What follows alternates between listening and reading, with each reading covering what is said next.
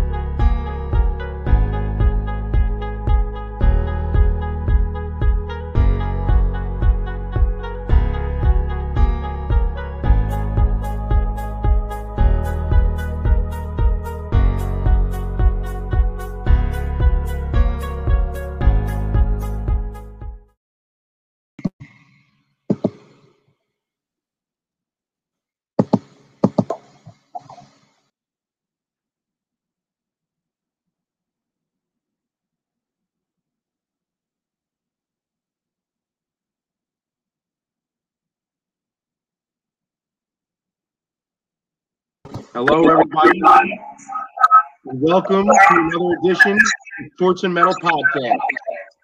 We are live here on Saturday night, a SlapBack edition, if you will, as we slap back from an aborted show on Thursday. We were supposed to have Phil Sandoval on from Armored Saint. Unfortunately, due to technical difficulties, we had to reschedule that show at the last second.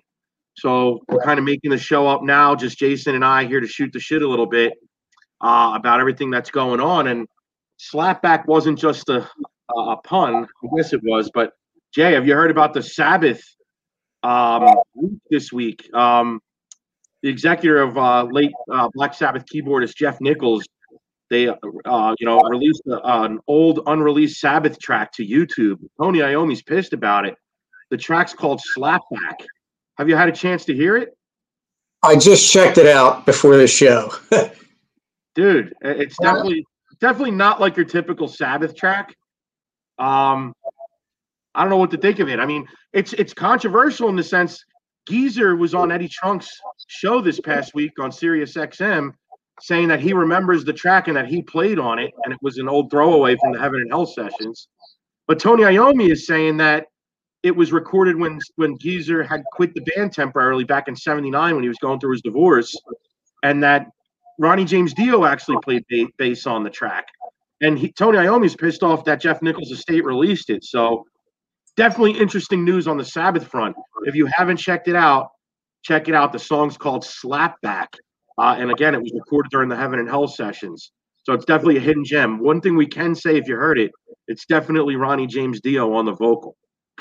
So interesting, man. Anyway, I know me and you all week, we've been talking about, also in the metal news, the Traci Guns, Michael Sweet collaboration. Yeah, absolutely phenomenal.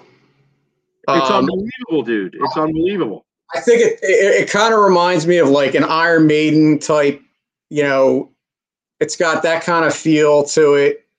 I know you and I were talking like kind of like the Halloween type style. It's got, it's just not what I would be used to from either of those two artists. Stryper has been a lot heavier on their most four recent albums have been really heavy. Agreed. So I could see Michael Sweet going to that, type of style. But Traci Guns, I mean, to have those two together on a record is amazing. Well, dude, a little background. LA Guns' most recent record with Phil Lewis on the vocals was "The Devil You Know." It was definitely a heavier LA Guns album. I like the record a lot. LA Guns signed to Frontier Records, same label as Stryper, and Traci Guns, recently got a solo deal with Frontier's Records. At the time that LA Guns album "The Devil You Know" came out, Traci Guns wanted to tour with Stryper. He thought it was a cool idea because they were label mates, and the album was called "The Devil You Know," and Stryper being a Christian band, it was kind of like heaven and hell, but the tour never materialized. But apparently Traci and Michael Sweet became friends just in the last couple of years. Amazingly, having both been from the Sunset Strip LA metal scene of the early to mid 80s, shockingly, they never crossed paths or never were friendly, but recently became, pretty close friends, and realized how much they had in common as far as their musical tastes, musical backgrounds. And Traci Guns says they have completely different ideological backgrounds as far as like religion and personal beliefs, but yet they get along so well just because of the musical taste that they share.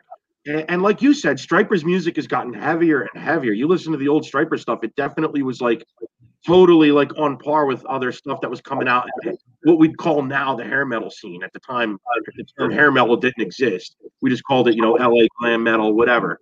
But Stryper definitely fit the mold musically. Lately, the last two records have been more of like a power metal sound, elements of speed metal, almost like Dragon Force to me. What do you think? Don't you think a lot of the Stryper stuff almost has like a Dragon Force vibe to it? Yeah, especially the last, especially the last album. Well, they're actually the last two. They had Goddamn Evil and then Even the Devil Believes. That's their most recent, and both of them. Yeah, I agree. I think they've gotten progressively better. Oh, agreed. But heavier. Like each new album has kind of raised the bar, so to speak, for that band. And you know me, I'm a diehard Stryper fan. I got the your Stryper right here. But I think a lot of times they don't get the credit that they deserve, in the mainstream, because obviously because of their beliefs. But I think you got to look away from that, because it doesn't matter what they believe. You're entitled to believe what you want to believe. But if you listen to them as artists, I mean, Michael Sweet and Oz Fox on guitar together, they're probably in the top 20 tandems of all time, in my opinion. I mean, I know you're not a list guy, but they're just phenomenal. Like they kind of, and that brings us kind of full circle to my point. Each other. Like Traci Guns said, they have completely different ideological backgrounds, ideological philosophies, but yet they can meet such in a middle ground musically that it works. Like you just said, who cares what their beliefs are? And that's kind of where we are with this. So you have these two guys that are from the same music scene, but yet completely different fan bases. In other words, that was kind of like why LA Guns wanted to tour with Stryper. Obviously, being that they are from the same musical background, but yet have completely different audiences. LA Guns' audience is not the same audience as Stryper, and the tour would have been awesome, like kind of a heaven and hell vibe. The Devil You Know, Stryper. But now here they are, all these years later. Traci Guns and Michael Sweet have become very friendly, decided finally to collaborate. And Traci Guns, I mean, his music tastes are very diverse. I mean, he likes a lot of subgenres. He's a huge doom metal fan. I don't know if you ever listened to the LA Guns album that came out back in like '96, American Hardcore. That was definitely the heaviest LA Guns record. I mean, completely nothing like anything else they've released before or since. More in the vein of Pantera than anything else. But so Traci Guns is always, and the second Brides of Destruction album also kind of veered away from the first album that had some real thrashy stuff. Times in Heaven was on that, which was dedicated to Dimebag Darrell. Great track, by the way, but I digress. Bottom line is, this album, Traci Guns is definitely exploring his heavier side. And in doing that, and then it kind of merges with Stryper having gotten so much heavier on their recent releases. It's like a perfect blend You listen to the stuff that Traci's putting out there, and then the vocal that Michael Sweet's putting over it, it's phenomenal. And for those of you that don't know what we're talking about, the band is called Sunbomb, right? Am I right, Jay? Sunbomb? Yes. Sunbomb. The first track I think is called No Tomorrows. Yeah, the album's actually coming out. It's Evil and Divine. What, Jay? Evil and Divine is the name of the record. Yes. And I believe it will be out either next month or within the next couple months. It'll be released. Yeah, it's May 14th. May 14th, projected release date. For 2 months. But Divine. Yeah, so that track in particular, like I said, when you told me about it, and I, you know, obviously I'm a streamer, so I, you know, popped on Amazon and, you know, pulled it up. And I mean, I was blown away. Like, first of all, when you told me it was Michael Sweet, obviously I was intrigued. And then when I realized it sounded nothing like it doesn't sound like Stryper and it doesn't sound like LA Guns. It's like completely, like you were saying, it's a totally different style of music. Totally different animal, man. Honestly, and you know, I did read that article, and you know, they were talking about how Traci Guns is a huge doom metal guy, and it does have that doom metal sound too.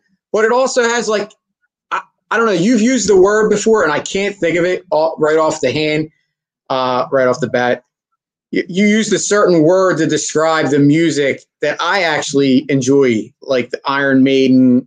There's a certain well, I got that from Nikki Sixx reading The Dirt years ago. I always called it Dungeons and Dragons-y. Okay. Yeah, but Nikki Sixx always called it something else, like with the gallop. Nikki Sixx called it the galloping sound, like run to the hills, run for your life. You know, it had like a galloping sound, but yeah, like so that's how Maiden always sounded, like horses galloping. But yeah, I always called it the Dungeons and Dragons rock, like Maiden, Dio. I mean, as much as I love Dio and Sabbath, I'm not the hugest Dio guy. I'm more of an Ozzy guy. But yes, that's what I always kind of called. You're right. This record, like on that vibe. You know what I mean? I mean, the riff, even the opening riff, like, oh, it's phenomenal. It's like it kind of reminds me of, like, I thought I was listening to Maiden, and you know, when I first heard it. Yeah, so, yeah. I mean, I'm definitely excited to hear this whole, you know, record. And like Aaron said, if you haven't checked it out, you don't know what you're missing, because it's funny. We started the show talking about the unreleased Sabbath track that was just leaked, SlapBack. And it's funny, Nikki Sixx. Traci Guns actually commented regarding Sunbomb's musical direction. Guns said, I compare it in my catalog, my personal catalog, to Black Sabbath's Born Again. That album is so different than any other Black Sabbath album, yet it's Black Sabbath. It's 100% Tony Iommi, but Ian Gillan is singing.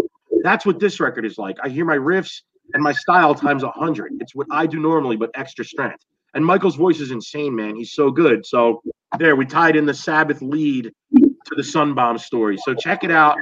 It's coming out May 14th. The album's called Evil and Divine. The band's called Sunbomb. It's a collaboration between Traci Guns and Michael Sweet of Stryper. You're definitely going to want to check that out. So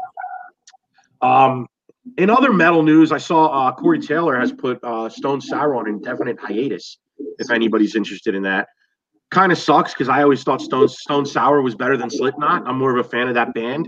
And it's interesting because Stone Sour dates back like 5 years before Slipknot. That was Corey Taylor's original band. I don't know if you followed that story at all, but you know, Corey is going to be working on his solo career. So maybe that, I have a feeling that's going to be more in the vein of Stone Sour. But dude, there's a reason we're wearing these hats, bro. Bring it. Oh, bring it. You talked some smack. We told everybody that, you know, obviously you guys know by now, Aaron's a diehard Mets fan. Ooh. Obviously, I'm a Phillies fan. So there's going to be a lot of this during, you know, the next couple of years for us, since we've come to learn this new technology. But yeah, so I guess this is the time where we get into our Mets Phillies. I don't know if you want to say war, but you know, we could call it a debate, an argument. Well, I'll tell you this. I'm going to let the audience know right now. I don't consider myself a homer or a biased fan. Like, if the Mets suck, I will tell you they suck. And like I said previously on this show, when we had Dykstra on, and a couple weeks ago when we had Phil Stifle on, I mean, I'm an honest fan. Back in '93, I still tell you, I predicted the Phillies to win the division that year, and I like that team. So that said, that's why I'm telling you this. When I say this, I mean it, bro. Mets are going to win the NL East this year. There's no doubt in my mind, bro. This is the best Mets team that they've had in years. And having Steve Cohen own the team with his, $2.5 billion value, the Mets finally have the money to back it up. Which, before we get into this, leads me to a big story this week that we should have got into before. But wow, did the Mets dodge a huge bullet, Jay? Thank goodness that J-Lo and A-Rod's group did not buy the Mets. With all the drama, it's only been months, and there's already a story that J-Lo and A-Rod are breaking up. It's over. So how you gonna buy a baseball team and then break up a couple months later? You were gonna buy a major league team? What a joke. Thank God that didn't happen. But then TMZ today is that they're saying they're not breaking up. So who knows what's going on with that. But thank goodness, man, the Mets dodged a bullet. Yeah, what a Met. Steve Cohen, man, he's here to win. I love how he's engaging with the fans on Twitter, which is awesome. Definitely a change from prior ownership or any ownership I've seen in sports. Steve Cohen actually engages with the fan base on Twitter. That's freaking awesome. So I know he cares. I know he's going to listen to what the fans think. I know that trading for Lindor isn't like, trading for when the Mets traded for Mike Hampton in 2000 and then didn't sign him. I can't imagine that the Mets aren't going to sign this guy. It might take $350 million over 10 years, but I think this team will invest. I think they want to invest. They wouldn't have made the trade if they weren't going to sign him long term. And they need to talk the talk and walk the walk, because Lindor is already quoted in the new Sports Illustrated. He's on the cover of the baseball preview saying he thinks he's the best shortstop in baseball. So he's already put the Mets on notice. Hey, I'm the best shortstop in baseball. He didn't say sign me, but by saying I'm the best shortstop in baseball, what else is he saying? You better sign me or I'm going to free agency and I'm going to get this money. I think the Mets will sign him. I mean, the Mets rotation is stacked, Jay. The lineup is stacked. Who's got a deeper lineup than the Mets? I mean, why do you think the Phillies – you said on this show that the Phillies were going to win the division, and I want to hear it. Why do you think that? Well, because I think the team as a whole is being undervalued. Okay. Do I think that a lot of that has to do with previous, mistakes that they've made? Obviously. I mean, but you have to look at last year's team. So let's just look at one part of the team, the bullpen. So they had a reliever ERA, basically, as a combined group over 7, which I think was second worst all time since they started tracking ERA for relief pitching. So you're talking about a historically inept bullpen. Now, did they go out and sign, Yeah, I just looked it up. The Phillies, it was over 7.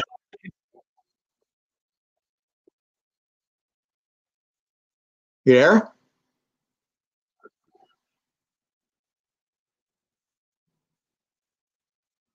You there? I lost you for a minute, Jay. Can you see me? Yeah, Yeah, I'm good. Little glitch. I'm here. Okay. Yeah, their ERA. We lost you for a second, but Jay, I looked it up. The Phillies 20. Can you hear me or no?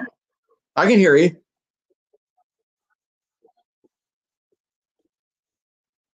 Hello? Yeah, it was 7.11. Their 2020 ERA. It was the second worst bullpen ERA in MLB history, but behind only the 1930 Phillies.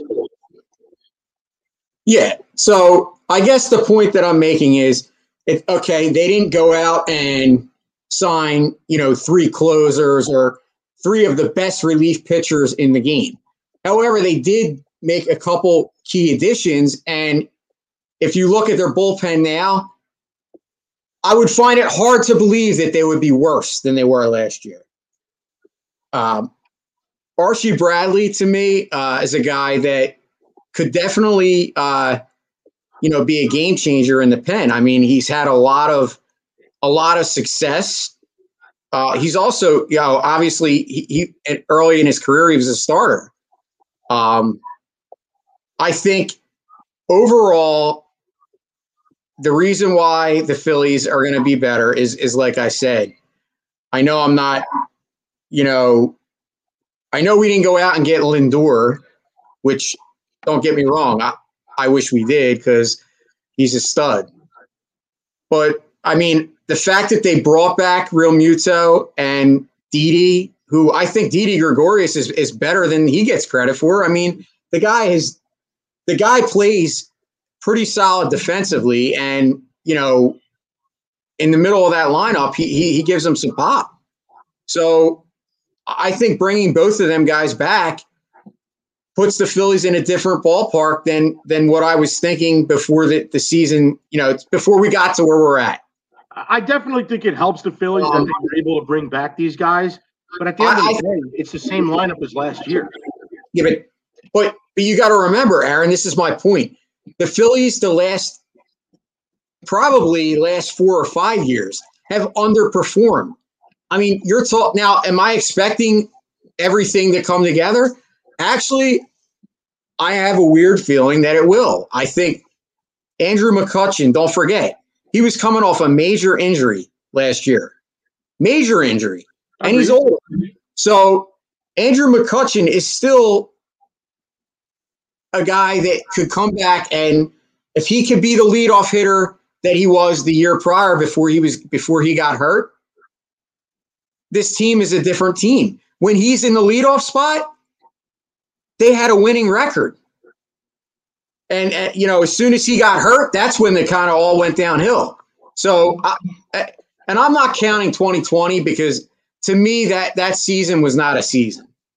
I mean, you can't. I agree with that. But that goes back to I lost you for a second before. The Phillies ERA last year was 7.11. I don't know if you heard me because we had a glitch. It was actually the worst ERA in Major League history since the 1930 Phillies, who had an ERA over 8. Their bullpen ERA. Amazing.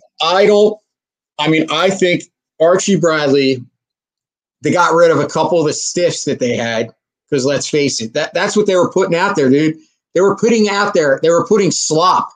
Basically, guys that couldn't even make it in AAA were in their bullpen.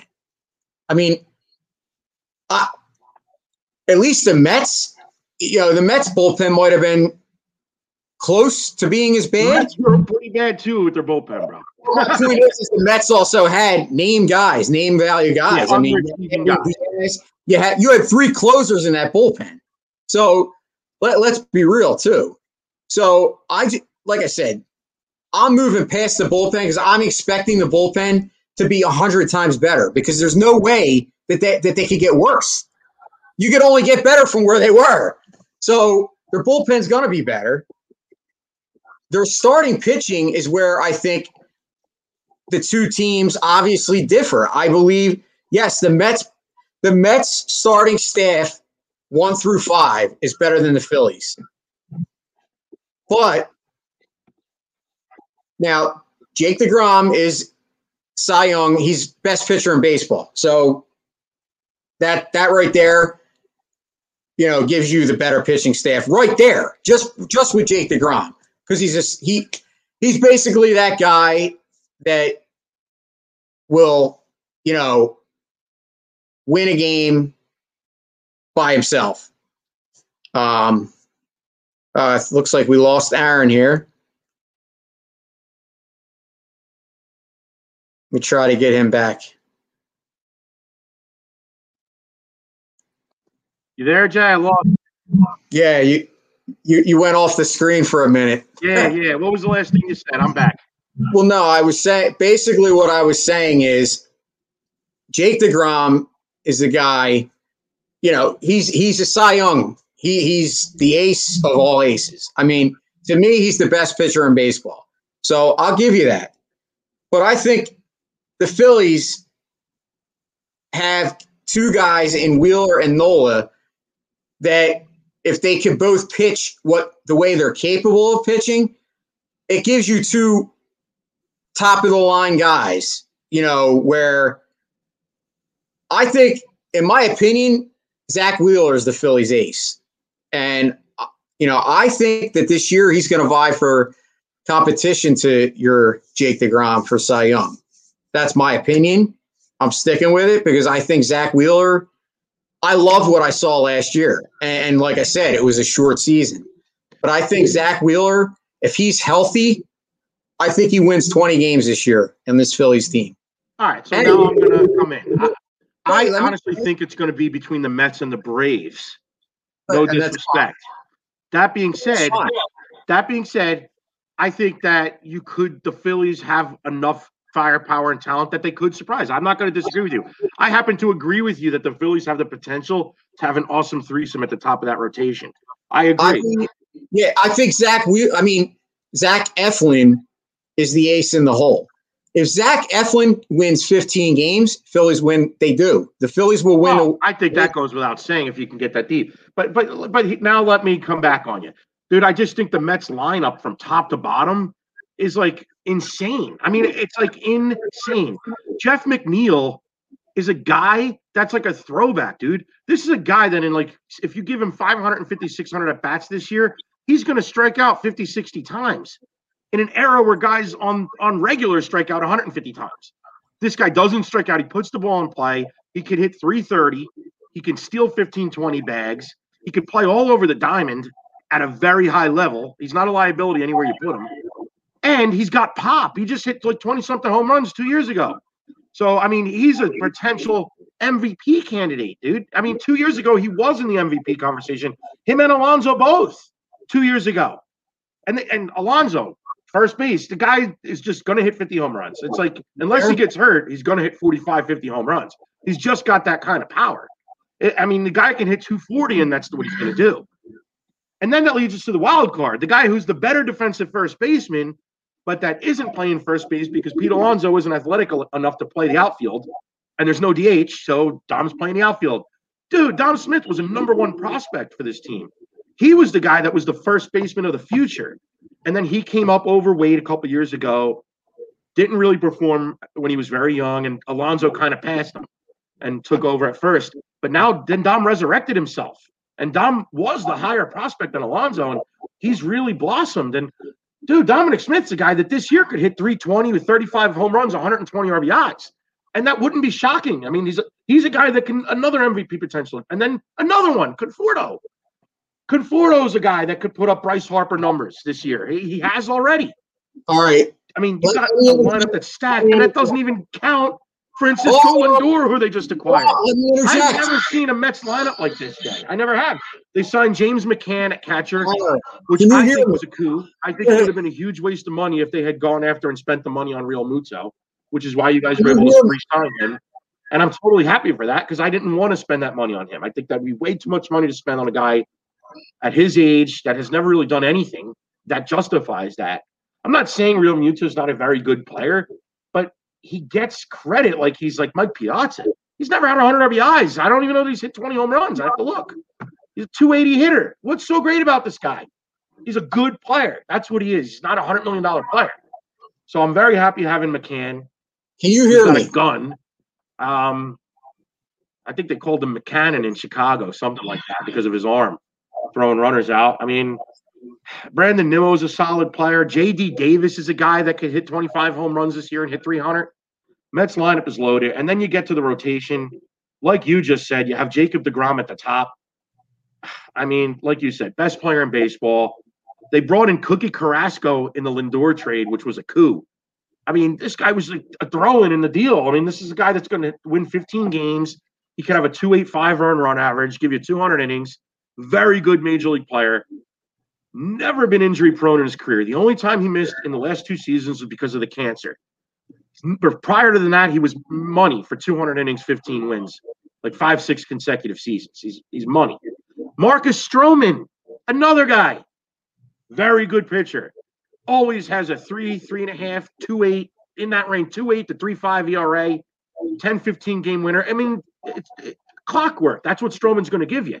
So there really aren't any question marks there. I mean, these are major league pitchers. If they don't get hurt, these are the numbers you're getting.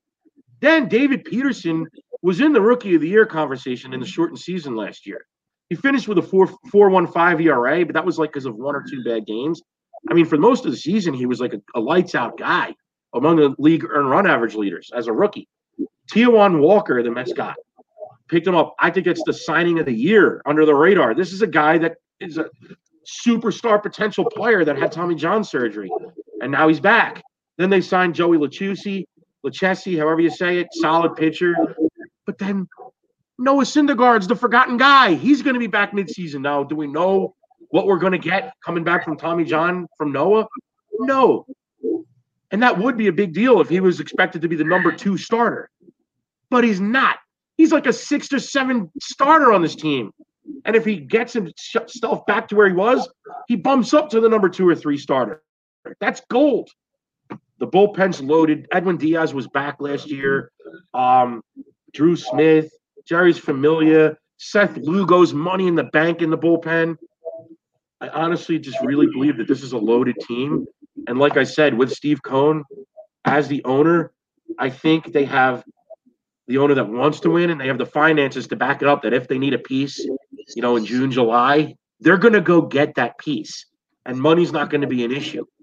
And if guys don't perform, money's not going to be an issue to keep them in the lineup just because they're making a certain amount of money, which was a big issue for the Mets in the past under the ownership of the Wilpons, where they would play guys who were just sucking because they were making $15 million. And we got to play this guy because we're paying him.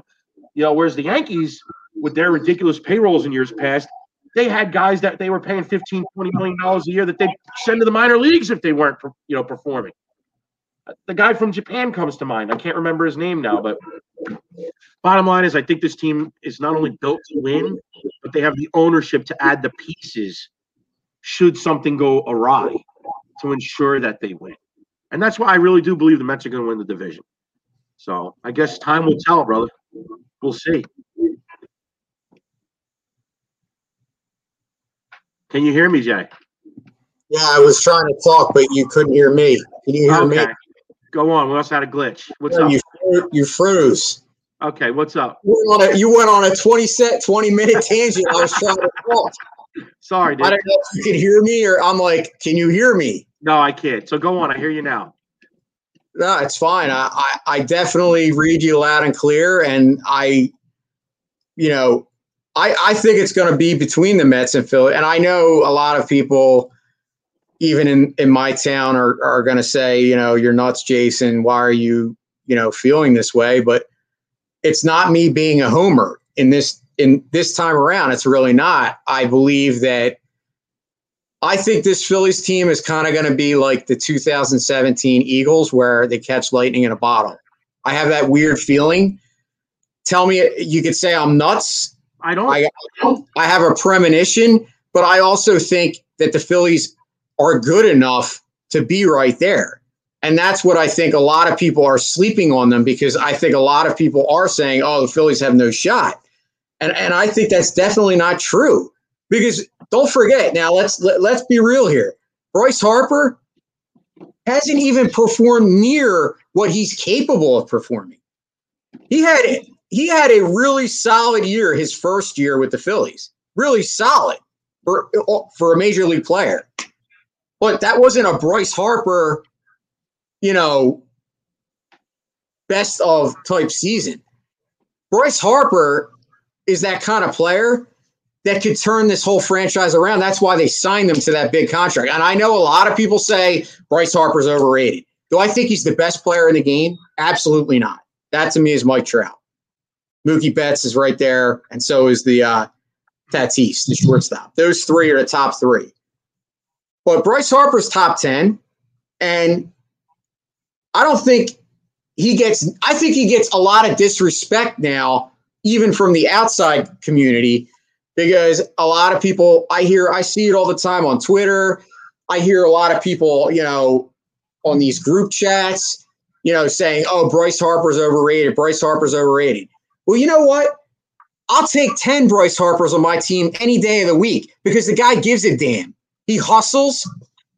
He busts his ass. He is a hard worker. He's a student of the game. I'll guarantee you he knows more about baseball than probably 99% of his peers. The guy is a student. He wants to get better. He wanted to come to Philly. He signed for less money to come to the Phillies. You know, he took a $26 million a year, contract. There's guys getting $45 million a year. So to me, I think Bryce Harper, if you can get even above average Bryce Harper, that makes the Phillies that much better. Because I think when he signed here originally, everyone automatically thought, oh, this guy's going to hit 40 home runs and hit 300. No, that's not his game. He'll hit like 260, 265, but he's capable of hitting 300. To me, Bryce Harper is that kind of guy. He's very streaky. If he gets off to a really slow start, which he did in 2019 when he signed, it took him a long time to dig himself out of there. At the end of the year, he still had decent numbers. But my point is if he can come out and kind of debunk that normalcy, the normal Bryce Harper slump that he has early in the year, and he can come out firing, and this Phillies team can actually come out and actually maybe go like 20-12 and get some momentum early, I think they have just as much of a shot as the Mets or the Braves to win the division. And that's just Bryce Harper. Another guy that is a huge key to whether the Phillies do go or not, as far as improving, is Rhys Hoskins. Another guy that kind of dropped off the face of the earth. I mean, there was people on Twitter, including me, I'm going to admit it now, I said Rhys Hoskins should be traded, or, they need to change first baseman. But you know what? I wasn't looking at the fact that Rhys Hoskins, under the old regime, meaning the Gabe Kapler era, where their coaching staff was telling players that the best way to play the game is to go up there and try to get a walk. That totally screwed Rhys Hoskins up. Rhys Hoskins' game was basically, you remember what he did his first year, right? Remember his rookie year? Aaron? Yeah. Aaron. A lot of power. Can you hear me? I don't know if you can hear me. Yeah, I hear you. You remember his rookie year, right? Here. When he hit 27 home runs? I hear you. Okay. I hear you. So my Yeah, point yeah. is Rhys Hoskins is a guy, if he comes around and even puts up like 35 home runs and 90 RBIs, then you got that and Bryce Harper in the middle of the lineup, and then add JT Realmuto, who is the best offensive catcher in baseball. And on top of that, JT Realmuto, because I know you said he's overrated, but I'm going to disagree with you because the guy's a Gold Glover. The guy does more for the game as far as the pitching stats go that nobody talks about. So he's definitely not overrated. So I don't agree with that. I respect JT Realmuto's job he does with the pitching staff. I simply said he's not worth that money, and James McCann has the same type of reputation with the pitching staff. Yeah, but so you I said think it was a great overrated. signing for the Mets to sign McCann, and I'm happy that you guys signed Realmuto. That's all I'm saying. But I definitely disagree that he's not. I still think he's overrated. Well, we can agree to disagree on that one because, like I said, he's the best catcher in the game. For the money he gets, Nobody will argue. Nobody will argue. He's the best catcher in the game. Can't argue. Doesn't mean he's worth that money there. I'm not worried about the money. I don't necessarily disagree. He's just not worth that money. Trust me. Anyway, I will say this. I don't think you're nuts for having your premonition because, like I said, I'm a Mets fan, and I predicted the Phillies in '93 when they were picked for last place. I just had a premonition that year about the Phillies. So I don't think you're crazy.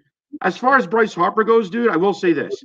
I don't think he's ever had the real Bryce Harper year that we've all expected him to have. So I think that potentially he could have that year. He hasn't had it yet. To me, Bryce Harper is still a huge underachiever. And right now, also very overpaid. Hey, but he's young enough, and he's going to have ridiculous career numbers by the time he's done. Aaron, that's not true. How's it not true? Wait, are we lagging? Can you hear me? How's it not true? Can you hear me? I think we're lagging. I'm saying, how's it not true? No, I think we're lagging. Our audio is lagging. It's not true. I hear you, Jay. How's it not true? Aaron, in 2015. I hear you. How's it not true? In 2015, he won the MVP. How can you say? Yeah, I get it. He hasn't had a year. He's had an MVP He's year. had ups and downs. Because I don't think if anything, take what I say as a compliment. Jay, if anything, take what I say as a compliment. I don't think Bryce Harper's had the Bryce Harper year that we all expect him to have yet. He hasn't had anything that remotely resembles a Mike Trout year. 2015. 2015. Yeah, he's had some great years, but not what I think he's capable of having. Jay, I think he's an underachiever. I think he's still an underachiever.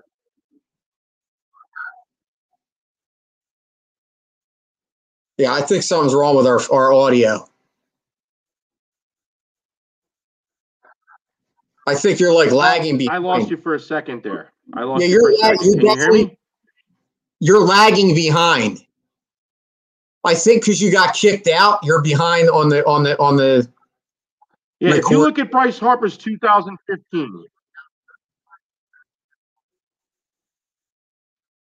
If you look at Bryce Harper's 2015, he had 118 runs, 42 home runs. Even that year, he didn't have 100 RBIs. Jay, he only has 2 career 100 RBI seasons. I'm not saying he hasn't had some big years. 2015 was his best year by far. That was the year he hit 330. But dude, even that year, it's an anomaly at this point, Jay. I think I still think we get to see the best of Bryce Harper. He's capable of that. You're lagging behind. What's that? You're lagging behind on the recording. We're not. Anyway, we'll call it a show. We'll call it a show. Fine, we'll call it a show. We're going to call it a show, Jay. I hear you. Thanks for joining us, everybody.